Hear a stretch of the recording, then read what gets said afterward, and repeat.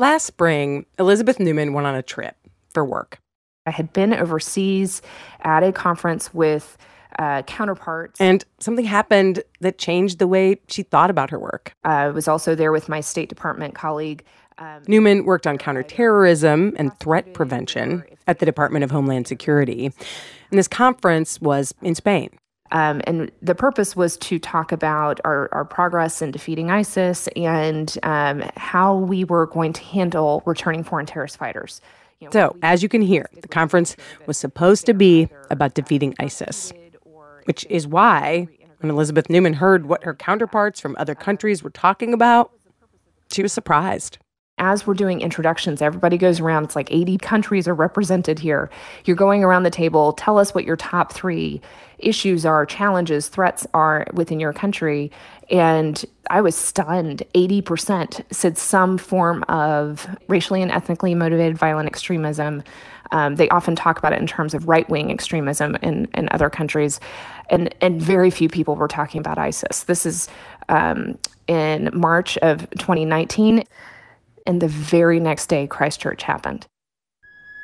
A gunman reportedly dressed in tactical gear opened fire inside a mosque. 2 different shooting locations, both believed to be at mosques. It's been more than 90 minutes now since the first reported shootings, and yet there are still ambulances pulling up with a steady stream of victims. A shooter killed 51 people at 2 mosques in Christchurch, New Zealand. It was heartbreaking because the community was realizing this is a metastasizing threat. What do we do about it? And the very next day, we have that tragic event in Christchurch. We all know it wasn't just Christchurch. The El Paso shooting happened later that year. The Pittsburgh synagogue shooting came before that.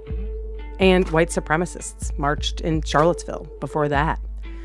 All this violence, or violent rhetoric, by people inside our own country, people motivated by racial and ethnic hatred, made Elizabeth Newman start to realize if this had come from a group like ISIS, the president of the United States would have talked about it. But because it's coming from inside our country and it's on this, the political spectrum side of the president's base, he is not talking about it.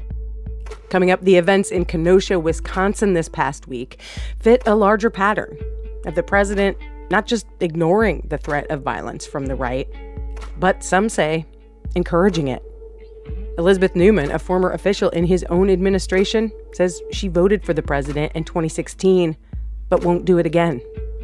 This is Consider This from NPR. I'm Kelly McEvers. It is Wednesday, September 2nd.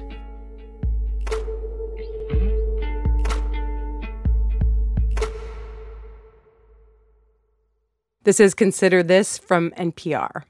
So before we hear more from Elizabeth Newman about what the federal government is or isn't doing about domestic right-wing violence, let's talk about what's happening with local law enforcement in Kenosha, Wisconsin. So by now, everybody is aware that the Kenosha Police Department, one of our officers shot an individual here in the city of Kenosha. In a press conference last week, Kenosha Police Chief Daniel Miskinis said he understood why so many people were protesting the fact that a police officer shot Jacob Blake. There's a lot of good people out there, and there are a lot of good people who want to draw attention to underlying issues, to draw attention for the need for change. Thing is, this was after a 17-year-old white man named Kyle Rittenhouse was arrested and charged with killing 2 people at protests. We should say right here, we don't know a ton about Kyle Rittenhouse. We do know he said in a video before the shooting that it was his job to protect businesses in Kenosha and that his online profile shows he is pro-law enforcement. Still, what Chief Miskinis said was basically, if everyone hadn't been out past curfew that night, those 2 people wouldn't have been killed. Everybody involved was out after the curfew. I'm not going to make a great deal of that, but the point is the curfew's in place to protect. Had persons not been out involved in violation of that, perhaps the situation that unfolded would not have happened. Miskinis later said he wasn't blaming the victims. But it's not like all the police discouraged these armed men in Kenosha that night either. We appreciate you guys, we really do. In a cell phone video posted online, Officers threw bottles of water to some of them from armored trucks. We got a couple. We got to save a couple, but we'll give you a couple. Turns out, in a lot of American cities, relaxed gun laws mean that cops can't legally do much about people who just carry guns to a protest. Here's what Ronald Surpass, former police superintendent in New Orleans, told NPR. If the statutes allow for people to have them and they don't violate the statute in any other way, then the police just have to be observational about the weapons present. And of course, this isn't just about Kenosha. This past week, a caravan of Trump supporters drove pickup trucks into downtown Portland, where other people were protesting. Hundreds of cars and trucks streamed across the Morrison Bridge, carrying American flags and Trump flags into downtown Portland. Trucks were recorded speeding through crowds, shooting pepper spray and paintballs at protesters. Well, I understand they had large numbers of people that were supporters, but that was a peaceful protest. And paint is a defensive mechanism. Paint is not bullets. A man named Aaron J. Danielson, a right-wing demonstrator, was shot and killed in Portland that night. Officials are still investigating what happened. And I think it's disgraceful. These people, they protested peacefully. Then the president weighed in and suggested Kyle Rittenhouse, the alleged shooter in Kenosha, might have been defending himself when he allegedly killed two people, and repeated his claim that so-called left-wing actors like Antifa, those on the left are the problem, and Antifa's the problem. The rioters are the ones responsible for violence and unrest in American cities. The left's war on police, faith, history, and American values is tearing our country apart, which is what they want. They think it's good, but it's gotten out of control. And all of this brings us back to Elizabeth Newman, who, by the way, is a lifelong Republican. She's been in and out of government since after 9/11. She says left-wing violence is not the threat that the president is making it out to be. In fact, she says, the opposite is true. If you look at the arrests that have occurred in the protests of the summer, by and large, I mean, it's the Boogaloo movement, or it's an association with QAnon. It's the right side of the spectrum. It is not Antifa. There is left-wing extremism. There is anti-fascism, but they historically have not killed as many people. Newman's last day of work in the Trump administration was April 10th, earlier this year. She'd been thinking about quitting since last fall. She was about to start her third year as an assistant secretary in the Department of Homeland Security, and she told her husband it would only be 2.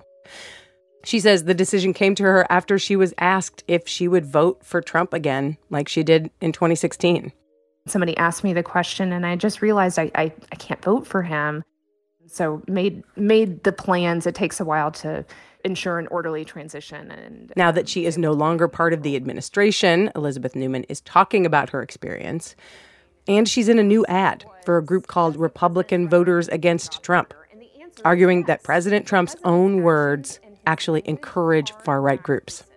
Things like, they're good people on both sides, or send them back from where they came from. Those words gave permission to white supremacists to think that what they were doing was permissible. Newman talked to NPR's Steve Inskeep this week about what it was like to work in the Trump administration and why, in her opinion, the president's language could lead to even more violence. Clearly, we have problems within policing, and we need to address those. But instead, we're just issuing sound bites and accusations on, it's the Democratic-run cities that are having these problems, or it is the fault of the mayor of Portland or the governor of Oregon for not being able to handle the protests that have been happening for the last 3 months. And I just think that's an oversimplification.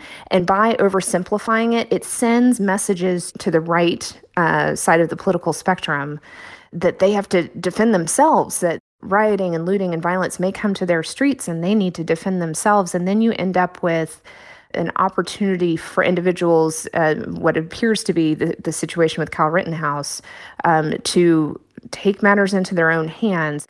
And it's so sad to watch, and it could be somewhat preventable. I think there would still be unrest and still be some violence. But if the president would not keep heaping fuel on the fire, some of the unrest, some of the death that we have seen would not be happening. How many people served under you when you were assistant secretary? Towards the end, we were up to about 70. We started with about 30. I want to say it was about 35 when we started. How much of a contrast was there between official government policy and the president's rhetoric? That's a great question. I think there's a lot of contrast, actually. And that's, in some ways, that's what makes it hard to explain to the American people why you think he's dangerous. Because you can point to, well, you have this policy and you made progress here. And the reason that you have good policies or progress is because, for me personally, I had, count them, 5 secretaries in 3 years who all gave me the top cover to go and do what I needed to do in this issue space, who all said, this is important. Don't worry about the tweets. I'll handle it. You go focus on figuring out how to address this threat. We should define for the layman. When you say top cover, you mean? By top cover, I mean like you work for, in an agency, you work for a cabinet secretary and a deputy secretary, and then you have a layer of undersecretaries or assistant secretaries. Those are all politically appointed positions. And at the beginning of the administration in 2017, you had people that came in maybe aware that this man was going to be a very different type of president. Maybe we didn't like his language, has some character flaws, but you wanted to give him the benefit of the doubt that you could help him make wise decisions. All of those people are gone, and who you are left with are people that either really, really buy into the Trump agenda and worship at the altar of Trump, or you have people that know that in order to keep their job, they just have to say yes. There's no protection left. There's nobody who's pushing back on the president anymore. Are the president's words to the public powerful enough in and of themselves that they undermine all what you felt was good work that you were doing? At times, yes.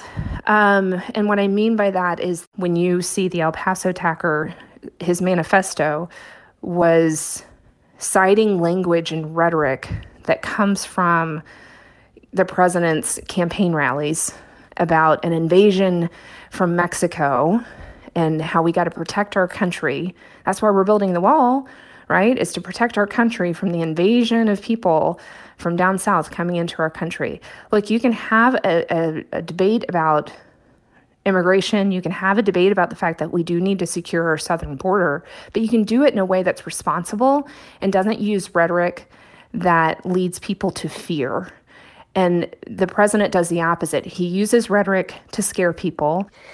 I don't think he is intending to cause people to act out in violence, but it's his inability to receive feedback or correction or adjustment that is what makes this so dangerous. He just, when faced with criticism, he doubles down. If we just look at your set of issues and look at this fall, how much danger do you feel the country is in this fall? I am concerned that the country is,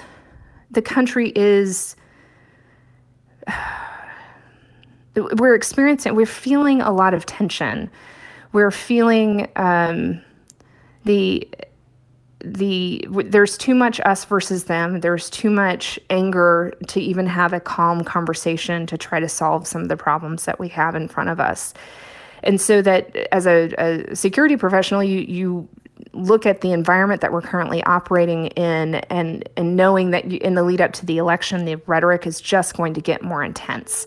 So you worry that we're sitting on a tinderbox about to explode because more fuel keeps being added to the fire. So I hope that calmer and cooler heads prevail. I hope that without the angry and divisive rhetoric, we would be healthier as a country. Elizabeth Newman, former Assistant Secretary at the Department of Homeland Security, talking to my colleague Steve Inskeep. This is Consider This from NPR. I'm Kelly McEvers.